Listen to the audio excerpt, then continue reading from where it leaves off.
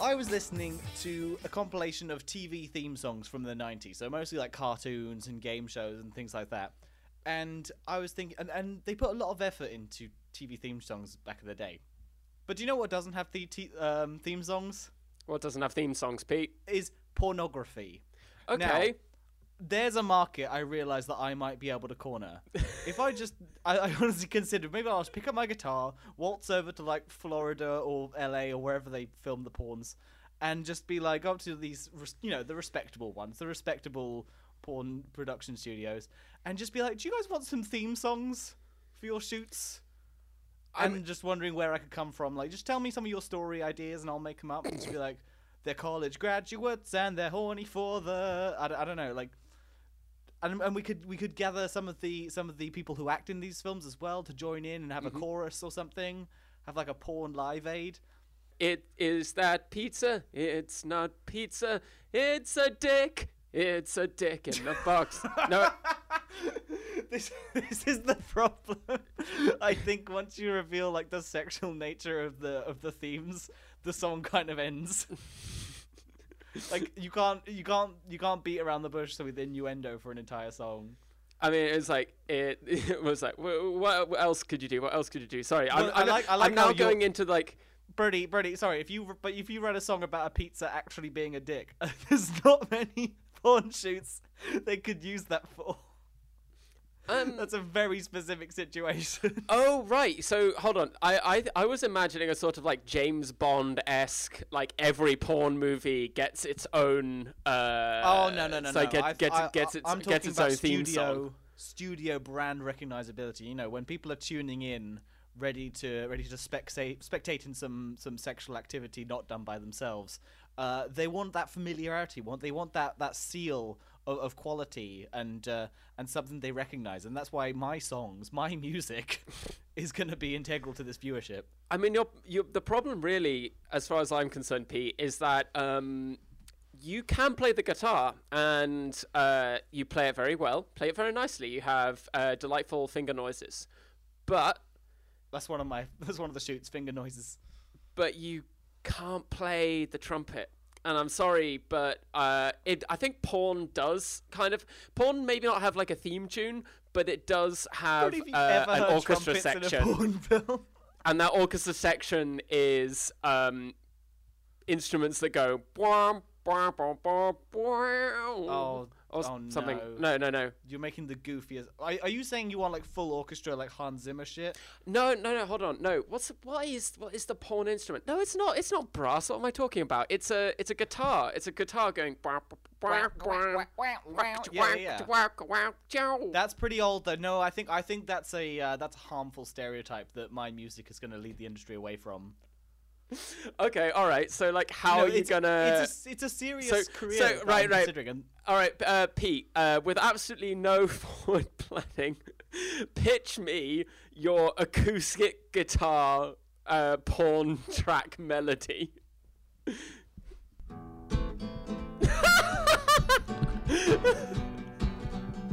It's too jolly. It's too jolly. I've got to work on it. There needs to be some like character, something. A little bit, because you don't want to just be like jaunty and jolly during a sex scene. Like, I think that's a little too close to like Carry On logic, so that's why I've got to workshop it. I think it was very unfair of you to put me on the spot like that, but this is a real career path that I'm considering, and that is why I like to announce that I'm cancelling sequels and reboots from now on, because I'm off to LA. Oh, well, we'd best make this last episode. This is the last episode of Sequels and Reboots, everyone. Now, thank you so much for listening. We're going to go out on a bang. Literally. All right. Adam Brodie. Yes. Would you like to attempt one more time to explain what we do here on this show? All right. For the last time, it's been a good run. It's been a very good run. It's been a great run. We tried to come up all 4 episodes. On the basis that Hollywood is obsessed with sequels, it wants to make a sequel to everything, we thought, what about we get ahead of the game and we be the ones who make the sequels to absolutely everything. So here at Sequels and Reboots, me and my co-host Peter Flynn, pitch to each other the sequels and reboots that Hollywood just doesn't have the fucking balls to come up with. All the execs are going to listen to our pitches and our ideas and just feel real silly and be like, you know what, let's just not touch that. Doesn't matter how much money it could make. They did it first.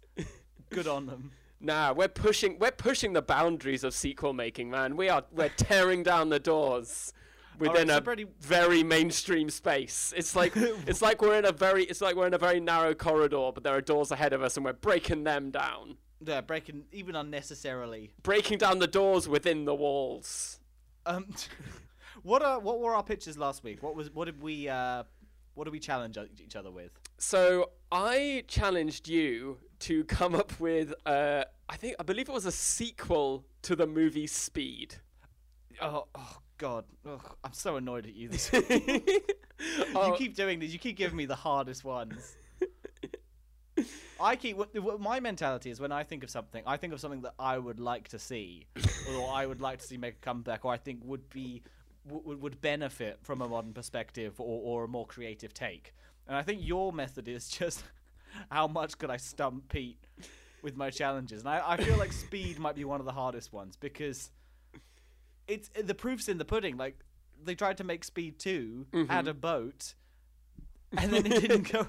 It didn't go. It's historical evidence that you cannot build upon Speed. It's such a presently formed, ready concept that worked so well in one iteration that why would you ever expand on that?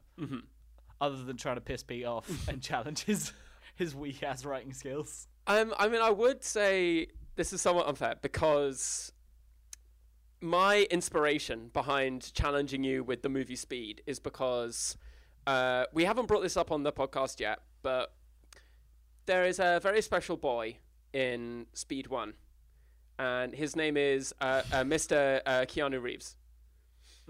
And he is a very special boy to us both. And I wanted you to and I thought that you would that maybe his fine self would inspire you to new heights as you came up with a movie based around fast things but not going too fast. Not too fast. There are interesting elements about Speed, and especially when you look at if you look at an actor, a star study of Keanu Reeves in relation to Speed, because it's a weird break from kind of his general appeal. It's definitely his most like macho role. He's a little bit bulkier, and he's all kind of like tanned and sweaty, and there's like a much more raw appeal. Like, you don't get other movies where he's like, I'm gonna rip your fucking spine out. It's like when he gets real mad. But like at the same time, Speed also gives you this just that brilliant dynamic between him and Sandra Bullock. Yeah. Like, that's what really works in that movie. Yeah, it's a love story that takes place I mean, I always love the way that you talk about Speed in that, like, after the movie, like, those two break up within like a couple of days. Yeah, but they had the best sex ever. Right. Like that entire movie is just it's basically like one big foreplay with a bus. Yeah, but it's really open about that. It's really honest about the fact that, you know, love stories and movies are compelling because they're confined and contextualized by these exciting elements around them. And that doesn't mean that they will last, but it means that it enhances this intensity that the audience longs for.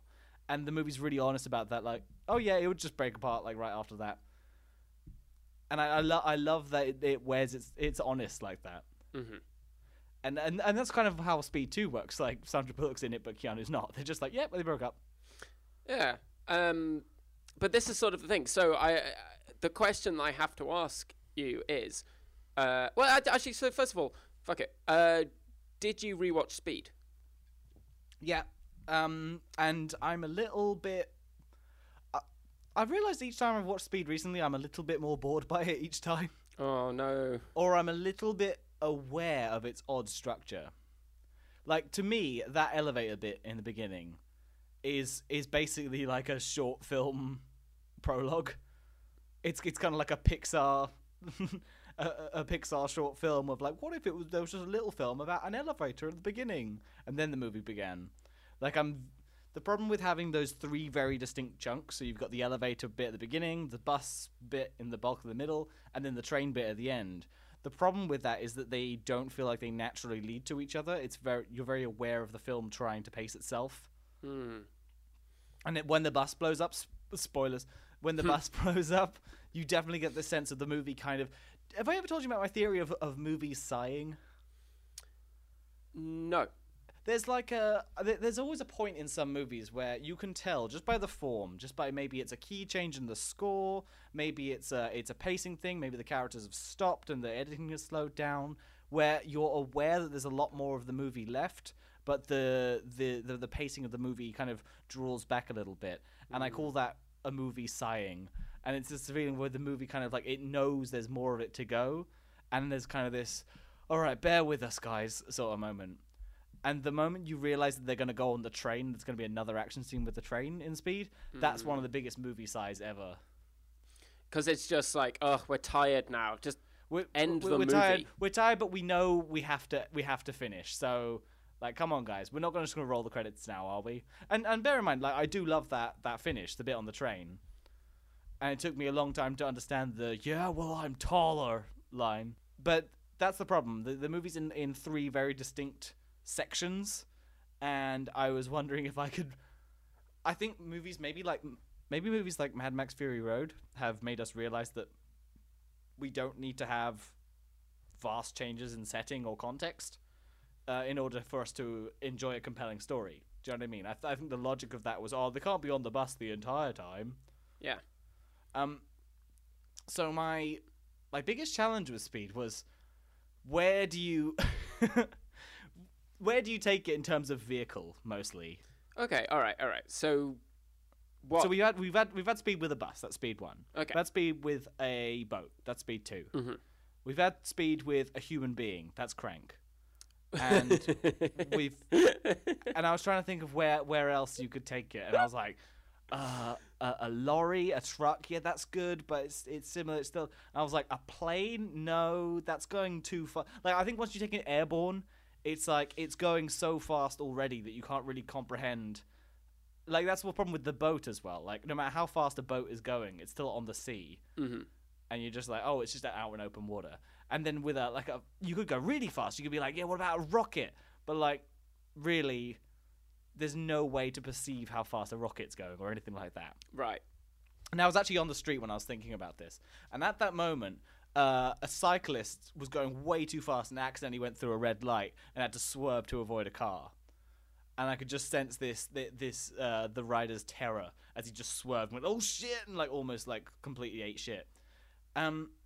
And then I was just like, yes, bicycle. That's where I'm going. That's really good. And I want to dial it back. I want to make it smaller, because on a bike you can perceive exactly how fast a bike is going, and there's definitely a too fast for a bike to go. You know what I mean? It like is faster than a. It is literally any speed, honestly. Like any speed above like a gentle walk is kind of too fast for a bike. In a city. Are you like me in that you're just not good with velocity in general? Oh yeah. I am terrible. I'm really, really bad with uncontrolled velocity. Like, I cannot handle like not having like a firm control on how fast I'm going places. Yeah. How many times do you have a firm control? Like, you don't drive. Is anything aside from walking a bit too much for you? I mean, in the city, I mean, who would want to? I mean, I should point out that I in the United Kingdom, and frankly, going cycling in any city in the United Kingdom is something of a death sentence. Yeah, I mean, I do cycle a lot, but but you live in the utopia that is Berlin, and there's a lot of random doors opening into the street. But, okay. But like, I mean, neither of us are in the Netherlands, right? Where it's like fucking heaven on earth for cyclists. Where you're bred for it. Even on a train, on like a regional train, I'll look out. If I look out the window for a bit too long, I'm just like, oh, this is a bit much. Oh, okay. I'm not quite that bad. Yeah, I'm terrible with flying. And I had a moment this summer where I just sat on a swing, like a playground swing, just going back and forth. And I actually had the thought, like, do you know what? Yeah, this is just right. this is as fast as I like going. Just this swing. This'll do. So maybe I'm either the best or the worst person to write a Speed sequel. I think you're probably the best. I have a feeling that like one of the best things you can put into writing is if you can truly translate like an intense emotional experience into writing. That's got to be a good thing. And if you're intensely frightened of going fast, then yeah, I reckon you should write a Speed movie. You should especially write the kind of claustrophobic Speed movie you seem to be generating here, my boy. Oh, that's the other one. Speed in a phone booth, which is phone booth. I've no idea what that is. What the You hell don't know is... what phone booth is? Yeah, no. What is phone booth? It's the one where Colin Farrell goes into a phone booth and he answers the phone, and then the guy on the other end is like, "Don't hang up the phone or I'll shoot you." He's like talking to a sniper. And he's got to stay on the phone while all his like horrible secrets are revealed. And if he hangs up or like responds to the police or something, he'll get shot. Okay. I like phone booth. I'm all right with phone booth. I have no idea what this movie is, but But it's all about the balance, you know. It's all about the go fast, but don't go too fast. Right. That should be that's the tagline to my Speed 3. Speed 3. Actually, no, this is Speed 4 because Speed 3 was famously done by Father Ted, so that like I'm not gonna steal their thunder. But Speed 4, I think don't you should go make too fast. I like that this is Speed 4 because that does make the Father Ted one a canon Speed movie. Of course, it's just it's not canon. Jeez. Okay, so we open our movie in a bustling city. Where it is, I don't care. Right. We've got a package that is being delivered by a cycle courier, who is our protagonist, named Norm Normson. Norm Normson? Oh, Yeah. he sounds like an average guy. He's pretty average. He's so average, like, can't even picture what he'd look like. Just God, you really know what, Pete? I feel like I could be him. I feel like I feel like I could somehow insert myself into behind his eyes somehow. Oh yeah, I think he'd be appealing to just basically every man. And basically, who could this guy be playing? Who's that guy? Jay, what's his name? The guy from Sorcerer's Apprentice. I want to be that guy, the one who hangs out with Seth Rogen and stuff. Jay Baruchel. No, I've no idea. All right, he's gonna play Jay Baruchel. We've got him. We've got him, guys. We're on the phone with his agent already. And Norm Normson, he takes a package, and he's a bit of a timid guy. He's a little bit shaky on it. All he can do is ride his bike well. He's the classic kind of like getting in the way of cars, like, "Oh, Jay, sorry," and he can't drive, but he's decent on his bike.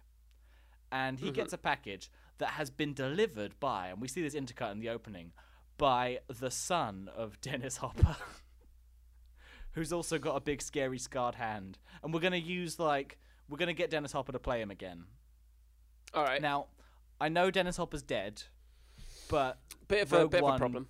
Rogue One did great things with that Tarkin technology, and I think this is like the real hurdle. We can recreate Dennis Hopper and his scary, scary face.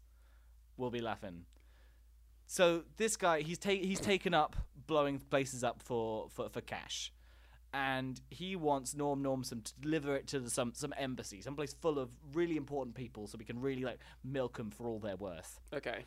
And Norm, he's a bit of a dunce, so he's delivering this bomb without knowing, and he looks on the address and he can't find it because it's probably on like the upper floor or something. It's round the back, and he gets a bit flustered, so he just keeps it on his person and takes his bike back to the courier office where he just puts the bomb on the pile of undelivered. Bomb goes off, killing many cyclists, dozens perhaps. Whoa, he killed his own kind? Yeah, I mean this is the curse of Norm Normson. He goes into a deep depression, as does new Dennis Hopper. Cyber Hopper. To be honest, yeah, there was an explosion at the end of the day, and no one got what they wanted. Can he just be called Hopper, but instead of the letter O in his name, it's a 0 to indicate that he is a Cyberman? D-Hops. Okay. Cut 2 months later. This is like the original Speed. We like do a gap between the first attack. Norm Normson is in mourning, and he's only just kind of like with with weeks of therapy, he's only just gotten back on his bike, and he's just kind of he's applied to a different courier company. They go, "Hey, aren't you that guy who blew up an entire courier company? You're hired." And he gets on his bike, and he just very shakily starts making deliveries again. He's trying to rebuild his life. All right.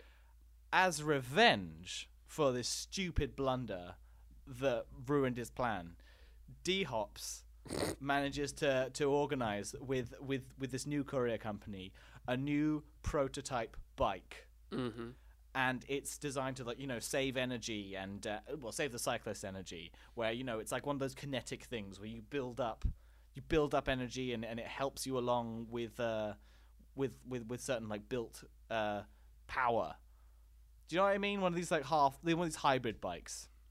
Yeah, I saw. That almost rides itself. Is it like a thing where it's like you cycle, but then there's a motor and you're kind of powering the motor? You're powering it so when you want, and it helps you along. Bear in mind it is fake, and I just made it up now. Right.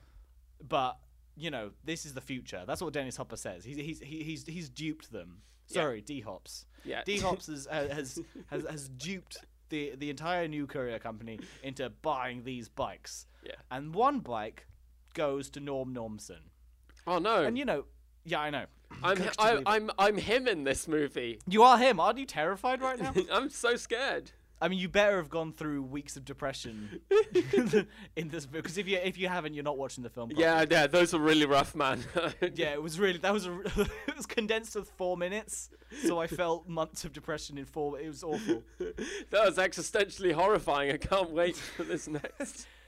Yeah, at this point, I want the audience to just be wide-eyed and gripping their nails into the seats.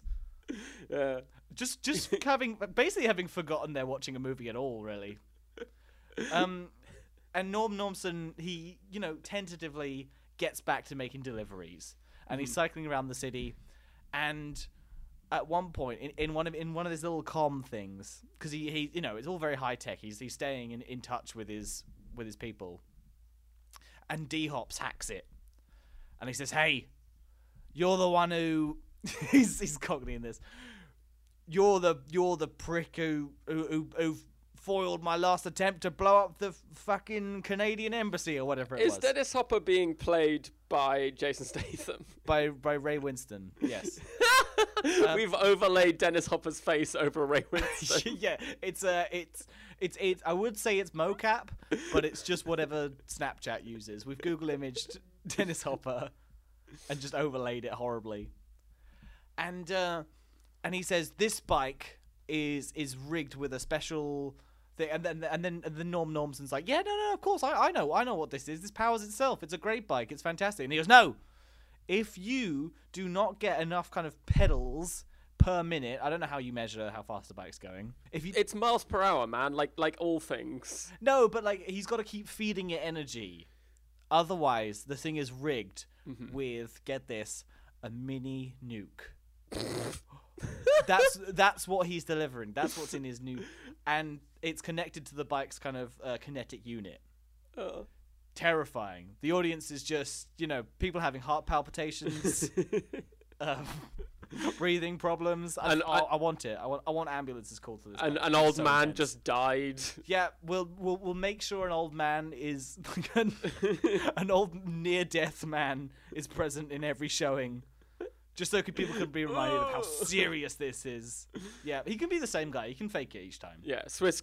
Oh, okay, cool. Elderly man. Right, so elderly man so far the cast of this movie is Jay Baruchel, Ray Winston dressed up as Dennis Hopper, and an elderly actor who fakes a death. Yeah, when Norm Normson finds out about this mini nuke on his bike, an old man just dies on the street. Just unrelated, but contextually, it's like a visual metaphor, Right. So he's terrified. He's got to keep going as fast as he can, because if he doesn't power this bike enough, the nuke's gonna go off. I don't know why I have nuke. There's 2 weeks in a row now. My pictures have had nukes in them. Yeah, it's almost as if I'm we're all existentially terrified or something. Yeah, but don't be silly, Brodie. So, he's powering through this place. He's got to keep going. He doesn't know what route to take. Oh, but Norm Normson is also terrified of being fired. So he still has to make his deliveries. Yeah. So he at this stage, he's just like winging it past like, you know, your snazzy startup companies who want like their new delivery of vapes or some shit. He's just swinging past that and just throwing it right through the windows. Mm-hmm. Some like hipster yuppie guy gets hit in the head with a package and gets real mad about it. It's quite funny. And he keeps on going, and there's no one to help him. Like, people are reporting him to the police that this cycle courier it's being a vandal. It's being a nuisance. Mm-hmm. And Norm Normson's exhausted at this point. He just looks like a deranged person who's just met his limit. Who gets called to the scene? But the only person who's dealt with a situation like this who isn't Sandra Bullock. And it's Keanu Reeves. What? We're going to make him look like he did back in the days of Speed. Because, you know, everyone's got that joke of Keanu Reeves doesn't age. Mm-hmm. But he does. We've got to admit this. He's like a little bit more gaunt, a little bit more... He's aged very well. Mm-hmm. He's a bit more beardy now. But we're gonna slick him up. We're gonna shave his head. I feel like he's gotten longer. Like his face has gotten longer. He has. He's like, yeah. Speed's probably his like chubbiest actually, because he's pretty ripped in that. But we're gonna slather him up with oil. Mm-hmm. We're gonna make him look real greasy, real tanned, and he's gonna be the only one who can help Norm Normson in this situation. Mm-hmm.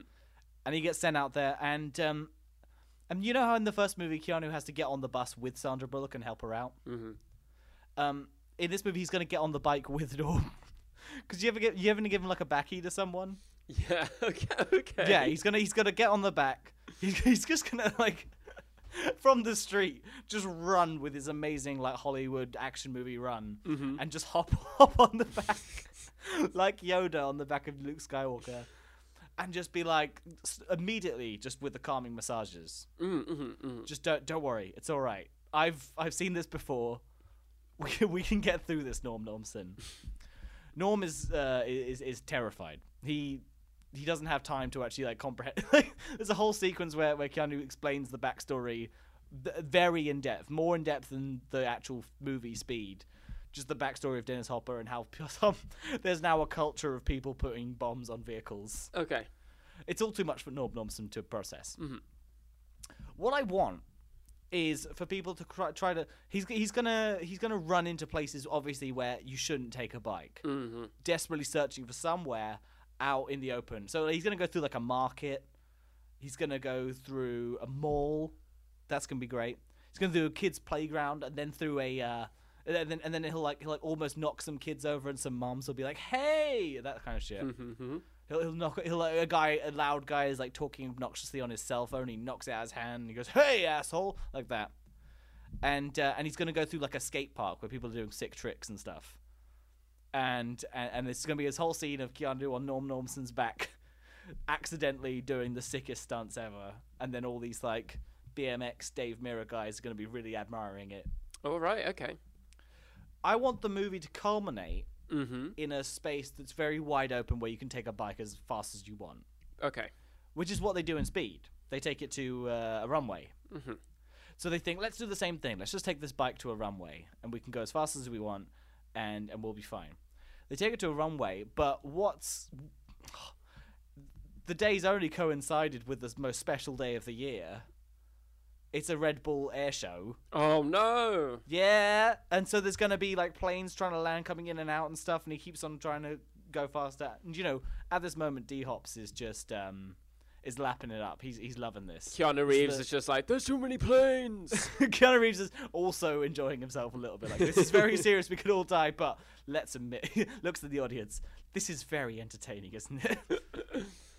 And I don't really know how I want to climax this, but I want the bike to be on a biplane, because Norm Normson is going to realize that he can't live with the knowledge of having to be responsible for that many people's deaths, like twice in a row. He can't be the bike guy who blew two sets of people up. So he tries to find a way to get his bike onto a biplane. And you know those ones you can like balance on? Yes. You mean he's gonna get You mean a biplane? like a biplane. Just get a biplane in your mind. Probably that, like a biplane. Right. Okay. Like a biplane. So, I just like want to a make biplane. very certain that Alright. you're talking about biplanes. Yes. Yeah, I'm great. We're on the same level. I'm so happy we're on the same level here. Brodie. Okay. Cool. Right. Yeah. His bike's going to be on the wing of this plane at the end. Oh wait, Pete. Just to make sure, like this is a plane which got like 2 wings. It's named after that fact. It's called a bike. It's like this is a plane that's attracted to more than one gender. Okay. All right. Cool. Biplane. And he's gonna somehow try to do a trick off this plane, and have a parachute and everything. He's defying the laws of physics and maybe logic and gravity. He's gonna dive off this plane, leave the bike to be carried off into the sky, and he's gonna pull the parachute, come down. The nuke's gonna go off in the sky, huge amazing explosion, and he's gonna land in the runway next to Keanu Reeves and say, "Did you see what I did? I became an action hero just all in one afternoon. That was incredible." And then they all learn what nuclear fallout is. Oh. Nuclear winter begins. Man. And humanity like scurries around in small hovels, trying to scrape what they can in this horrible sunless hellscape. But the story of how Norm Normson overcame his depression to save a few people while Keanu Reeves rode on his back warms people's hearts in the end of days. And that's Speed 3. 4.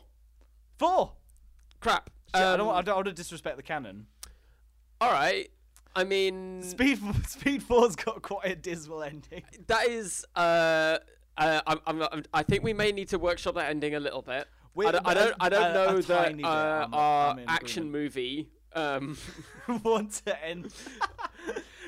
Well, I was thinking, people are going to be very intense while watching this, so why not end with the most intense?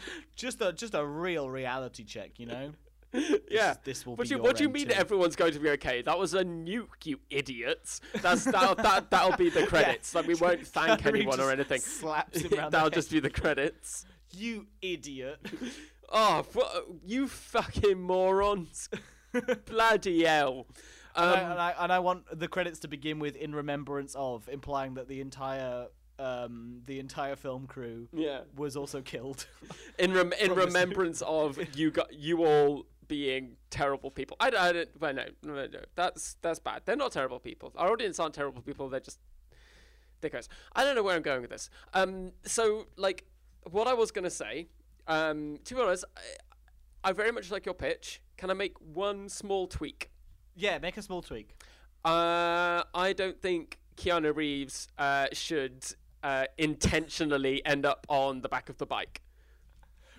Where should he end up? I feel like he should just be having his holidays, and the guy comes and Norm Normson just comes barreling down.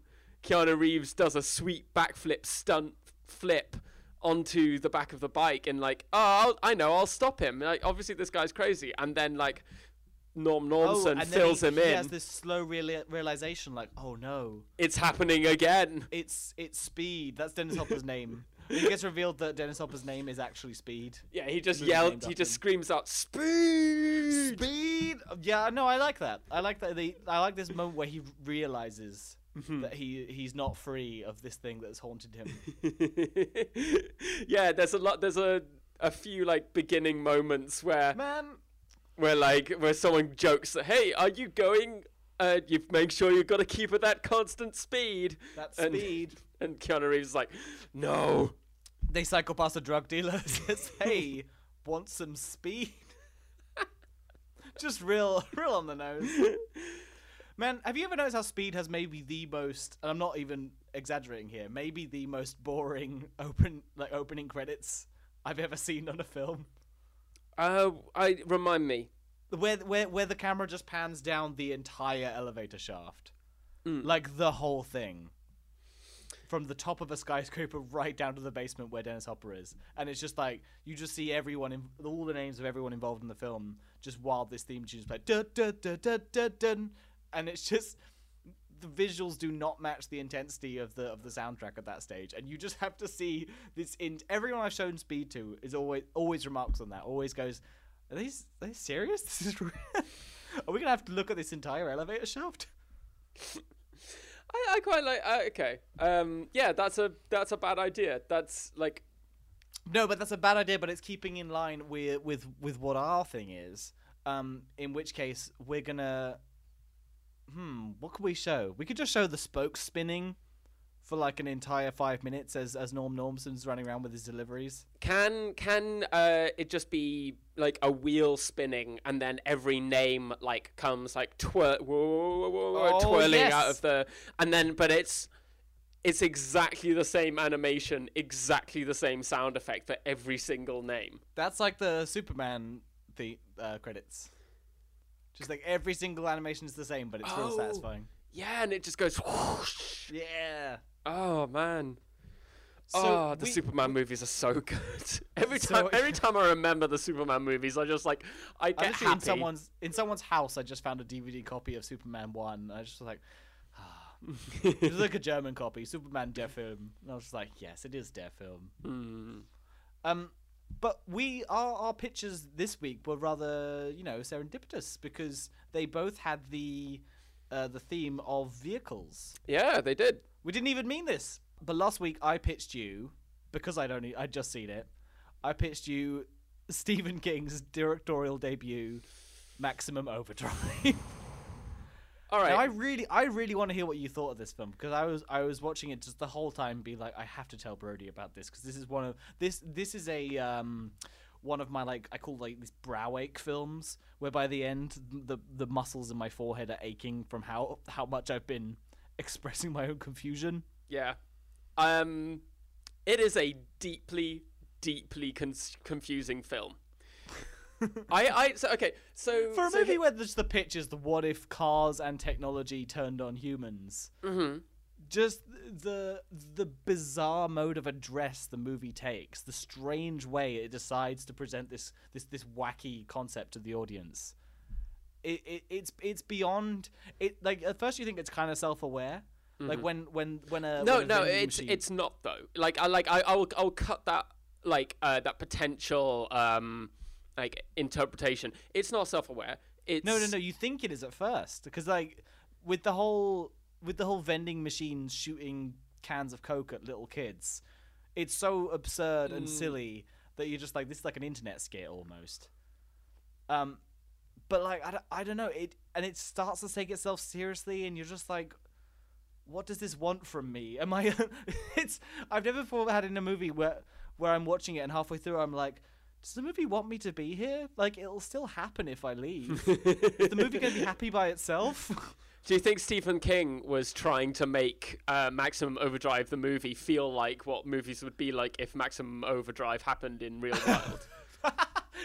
So wait, he's role-playing a car making a movie? No, he's role-playing a movie trying to kill us, but in just the most baffling and boring way possible. That's really meta. That's great. Apparently, I did read that he was on a lot of cocaine. And my god, he does not remember a lot of the production. Right. Well, I'm not fucking surprised. So Maximum Overdrive is really boring, right? Some bits aren't. That opening with the bridge where everyone's like falling out their cars and shit while AC/DC's playing. Oh yeah, and then that's the AC/DC van is in there and it gets destroyed. A bridge kills AC/DC. It implies that AC/DC the band died. They still had enough time to do the soundtrack for the movie though, which is good of them. Goodness, what to say? What to say about a movie what to say about a movie which veers just like it doesn't have a tone. It just has a series of like hard right angle veers from like really brutal violence, just incredibly boring, tensionless action to just odd to characters that make no sense as so human fun. beings. Like to God, what was that? To to that point where like the machines start having a hierarchy, and like one of them is like a machine that is a machine gun on a motorized platform, and it's like the boss machine, and it starts to like and it tries to turn the humans into like a work gang to feed the lorries. It's like it's the same premise as the Terminator or the Matrix or something. The whole machine's rising up, but if it was made in a world where humanity never conceived of what robots were, so the only machines we had available to imagine rising up against us were ones that were presently made, so they're just kind of cobbled together. Like, what about a car but with a gun? What greater threat does humanity face? Yeah, and it's... Look, on just... Man, it's difficult because the film wants to be a schlocky horror, and it fails because it doesn't, because like it's such a bizarre thing, because like, I mean, that concept should not be failed. It's a good concept. Yeah, it's like, and it plays into like very it plays into some just incredibly like deep-seated like technophobia, worries about technology. Like, these are very classic tropes to be bringing in. It's like if here's something I've just thought. It's like watching someone fail to make a vampire movie. Right. It's like watching someone fail to make a zombie movie. And by that I mean not just like make a bad zombie movie, but like actively misunderstand why zombies are afraid. It's scary. It's like a movie where like zombies only attack as individuals in like one-on-one fights. Yeah. And like it's like zombies that there's a horde, or it's like a vampire movie where, I don't know, they don't have fangs or something. It's just the most it sucks. It's kind of confounding because, you know, it seems like the quickest way to make a very tense action movie is just what if cars wanted to kill us? It's so basic. Yeah. And it sounds as if an action movie would just make itself from there. You know, the amount of like set pieces that would be possible. And then they've just gone, let's have it in a gas station and mostly have it be people talking while there is a big circle of trucks around them. I mean, and the weird thing is that like there is one element of the movie that if you removed it, it would be like a whole bunch better, and that's the ridiculous subplot where the owner of the gas station is like an arms smuggler or some shit, and he's got a bazooka in his basement. Yeah. So, and as soon as that comes out, it's like, well, then the trucks are no problem then, because they can just blow all of them up. Which they do. Which they do. And it culminates in just the most, in the least impactful ending face-off. Oh, it's so funny. Yeah, where that weird goblin-faced truck just bears down and they just shoot it and the movie's over. That's a cool truck, you gotta admit. That green goblin truck. I don't understand how that truck exists in a in a world where trucks aren't evil. Where did that truck's evil face come from? But when they blow it up at the end and every character goes, yeah! I've never seen like that much of a disconnect between characters being happy with the climax of their movie and whatever the audience is feeling at that point. Like, the audience is definitely not cheering at that stage. And then the post credits and like the credits summary of like what happened next. Oh yes. And where it's just like, there was a spaceship, the Russians blew it up. I forgot about that. And it's just like, what the fuck? When was like, way to show us the most boring part of the story. The Russians nuke a spaceship in the end of that movie, and everything is fine again. And you're just going, wait, the fuck? What happened? Yeah. It would be like if you made, I don't know, War of the Worlds, where they kill one alien, and then go to sleep, and then everything's fine. Is that a crack? Because that is what happens in War of the Worlds. As I said that, I realized that's kind of what happens in Steven Spielberg's world. Man, that movie. Oh. Yeah, like, I mean, no, because War of the Worlds, like, the whole point is that it kind of just ends but with all of them dying because it's, like, a metaphor for colonialism or fuck, whatever. But, like, no, look, okay, so I think I've been clear. I didn't think Maximum Overdrive was a very good movie. Did you like the cast, at least? No. What? If you, like, Giancarlo Esposito's in it, he's, like, the guy at the beginning who gets killed by a arcade machine. Oh, man, I remember four main things. I remember my favorite part of watching the movie was I was watching it with my girlfriend, and we were watching the scene where the drifter woman meets the handsome blonde protagonist. And, she's so cool. And then she just walks up to him and goes, "You're cute." And my girlfriend went, "Man, flirting was a lot easier back in the day." But I remember that bit where she starts saying, like, "You're cute," and she starts being nice to him, and then it starts showing images of the cars around them, and I was very unsure of where the movie wanted my focus to be. Like, I wasn't sure if some of the dialogue was just overlay, was supposed to be happening in a different scene, or if the movie was just happened to be showing me images that are not pertaining to the dialogue that's happening. I don't know, man. Did you like?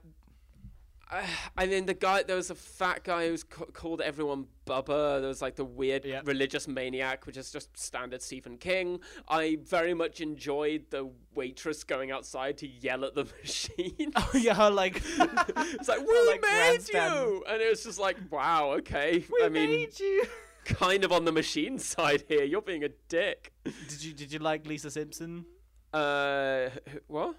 The newly married couple, the woman with the squeaky voice. Oh yeah, you just and I only realized halfway yells through the whole Simpson. time. Yeah, she's not fun. So much of it is not fun. So much of it interesting, but like the bit where I really dropped off is when they kind of get semi-enslaved by them, and there's this huge montage of them working hard and just filling up. Man, that was the only bit I actually enjoyed, because that was the bit that like it felt there was a story there. It felt like oh, okay, there's like drama here. There's like tension. They're being forced to work for the machines, but they're plotting and they're planning to break away and all that kind of thing. God, like I was like, oh man, some actual story is taking place. What a fucking deranged film. Now that I'm reflecting on it. Okay, so anyway, you tasked me with making a remake of this film. Because that was my prime thought through the movie. I was just like, if someone made this now with this premise and just with a big budget and an understanding of what the appeal is, God, it'd be great. Well, okay, so here's my problem. I know what the remake of this is in the modern world, and it is a movie about, like, autonomous cars. I don't know, like, it's 2040, all cars are now autonomous.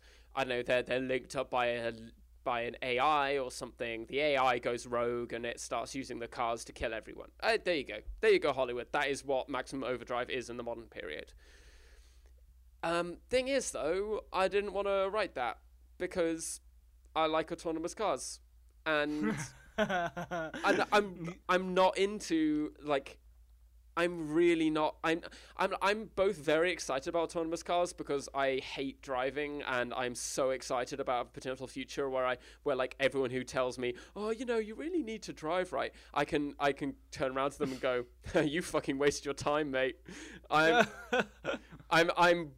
It's, yeah, you know, all those hours you put into driving. Well, turns I like out, the idea of driverless cars taking ages to kick off, and you're like 60. Yeah, and you're like, what? You wasted your time. I will do that. I will wait. You'll ride this out. Yeah, I will ride this. I will ride this out in a driverless car. Yeah. But hang on, but the original Maximum Overdrive, I wouldn't say is anti-car as much as it is anti like turkey cutter automatic knife. Well, I think the problem is that anti-vending machine is that Stephen King is that these days. So it's like I say that Stephen King is playing into technophobia, but the thing about the modern period is that technophobia is now actually like somewhat legitimate in that we are in the sort of on the cusp of designing autonomous systems that legitimately can kill us. Like, I mean, they're talking about sort of doing terrorist drone target selection by algorithm now. Like, that's I mean, that's legitimately like, oh no, we're like automating the decision of who we blow up now. So, but I'm just not like that shit. Just like, I'm not into technophobia. I'm really not into sort of. You don't want to get on that Black Mirror bandwagon? Nah, I'm just not in. Yeah, so I'm just not into that. So I was like, okay, so I don't want to do. Or like, autonomous cars. Well, my feeling is like, no matter what, we have to take like a technophobic stance a little bit more seriously. Like, whether it's goofy or well written or not, like with any of the Black Mirror cases, we have to address it as like an actual part of our world. Like, if you write a slightly technophobic story, there's going to be this air of seriousness with it, no matter what you say. Even like the fucking Black Mirror with the bees, it's ridiculous, but there's still this air of like, oh. No, it's not, man. The Robo Bees thing is like legitimate. I honestly think I feel like that's the most realistic thing in that series of Black Mirror. Oh, really? Oh, yeah, totally. Because they are definitely making Robo Bees. That is something that people are. Oh, I'm on that. Oh, look. Oh, yeah, I'm. And I know the CIA is going to be all over that shit the moment they get Robo Bees. Anyway, but so I was thinking, what else can I do? And it was really hard because I was like, I don't know how to turn this incredibly boring movie into like something fun. And then I thought, oh wait, like, so what if this movie, what if the movie is not just boring? What if the concept is boring? What if it's mundane? What if, what if the movie isn't like, oh no, cars are killing people, we've got to stop them. It's, oh no, cars are killing people. Oh well, guess that's just life now. Oh, so you kind of want to double down on humanity's adjustment to it rather than...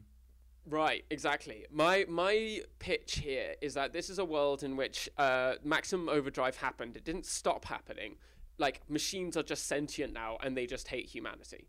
And that's just something that humans have to deal with. Like, humans won, obviously, because it was really easy. But now, like, so like all machines now, like everything that's electric, I guess. Everything that's electric, it has an engine or a battery or whatever. It's got electricity in it.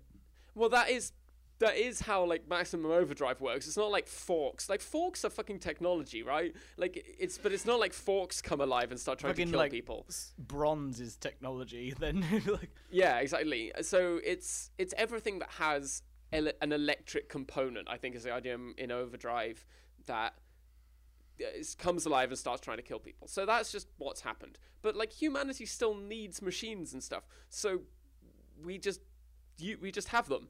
And my story, and I've got this pitch line here, this elevator pitch. You ready for this, Pete? Right, I'm ready.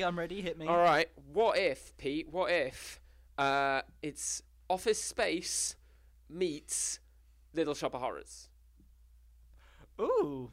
So my story idea is that we would follow Sad Sack Simon Teasdale. Sad Sack Simon Teasdale, good. Yeah, he's a bit of a wimp. He's a bit of a loser. Who are we casting here? Who have I got to pick? Picture? Richard Ayoade. All right. And he's Maximum Overdrive. So Richard Ayoade, I like this. And he's just working a low-level office job. It's like pretty bad. It's like it's bad. He has a bit of a crush on a female co-worker.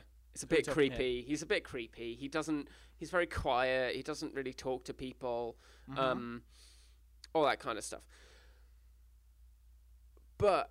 And then one day, they're having a bit of printer trouble, in that the printer has just killed Bob. Oh, it would be the printer. The printer would be like their emperor if Maximum Overdrive happened. Yeah. The most dickhead technology in the world. Yeah, easy. Right, and so the printer's killed Bob. It's electrocuted him.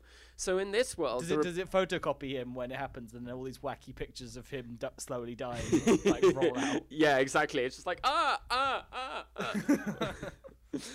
and the last one, he's just a skeleton. Very good, very good. It's an excellent pitch, bro. I like it.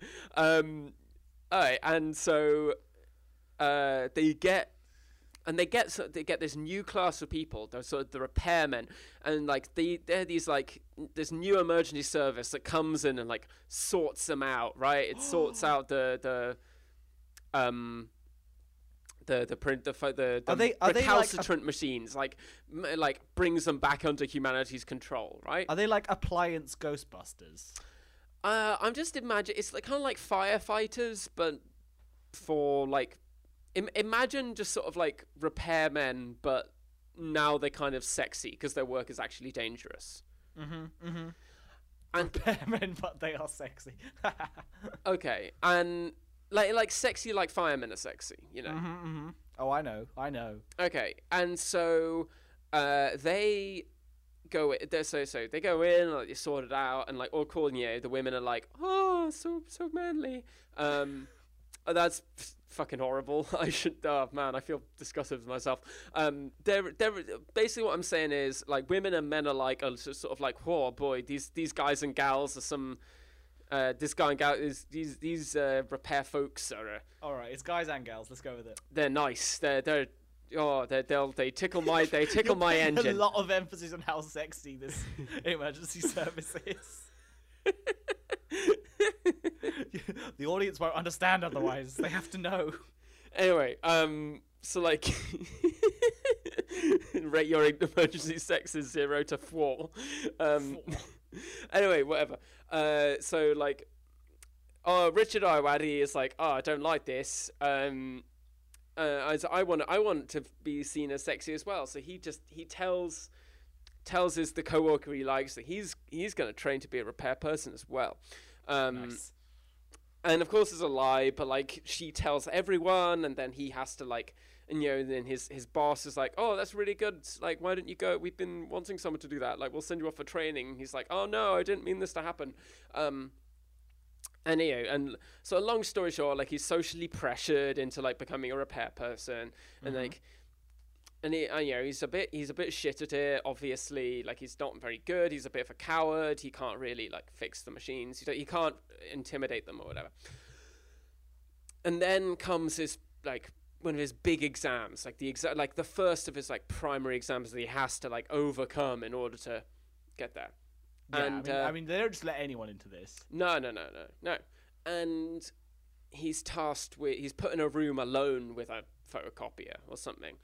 And the photocopier talks to him. And the photocopier says, "Feed me, Richard Iowati." Oh. And so what happens is that Richard Iowati is like he makes a deal with the photocopier that he will deliver humans for like the photocopier to kill, to murder. Oh my god. And then they're like, and in return, like the photocopier will like put in a good word with other machines so that Richard Iowati can make out like he's a really great repairman, but really so the machines will fake it and be like, "Oh wow, what a great repairman! I'm on the human side now." Yeah, exactly. But secretly he's like feeding them. He's like feeding them blood. Sinister.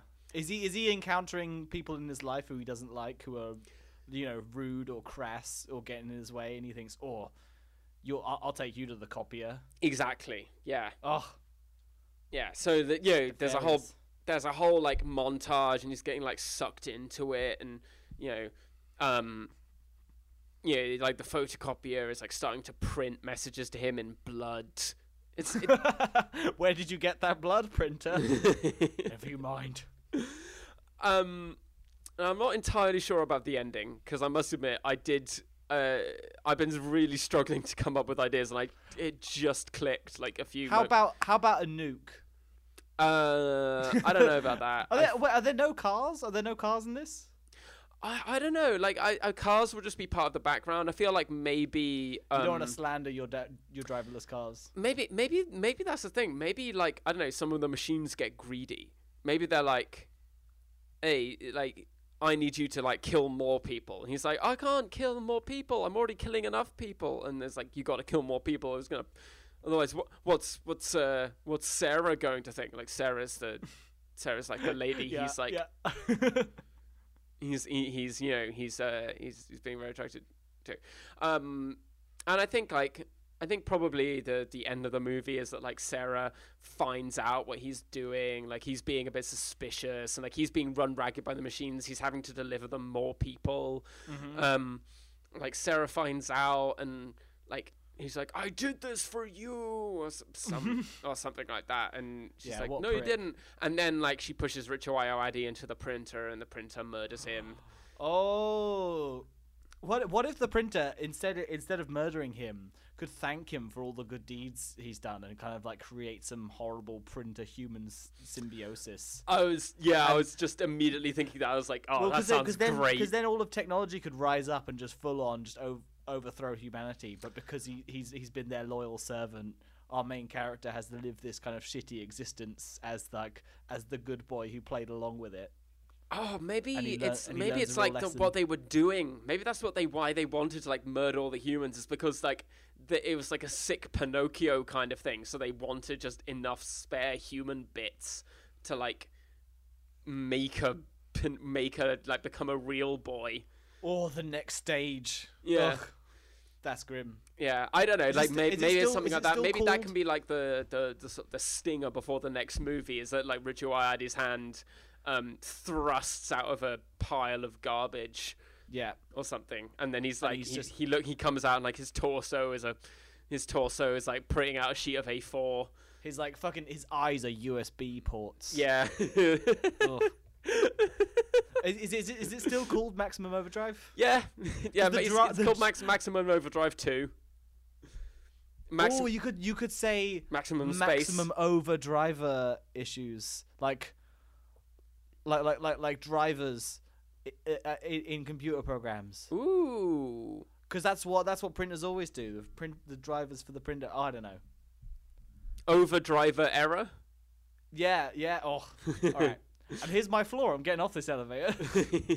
All right. This is a very large building. Thank you very much. Thank you very much, sir, for listening to my. What's that? A bomb in the elevator? Whoa, we're in speed again, guys. Oh no!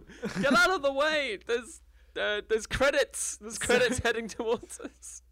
So as we made clear, this is indeed our last episode before I head off to LA to start my illustrious career as a porn musician. As a porn musician, as the world's first acoustic porn guitarist. Mm-hmm. I'm gonna be huge. This will be like, you're gonna be huge as them dicks. This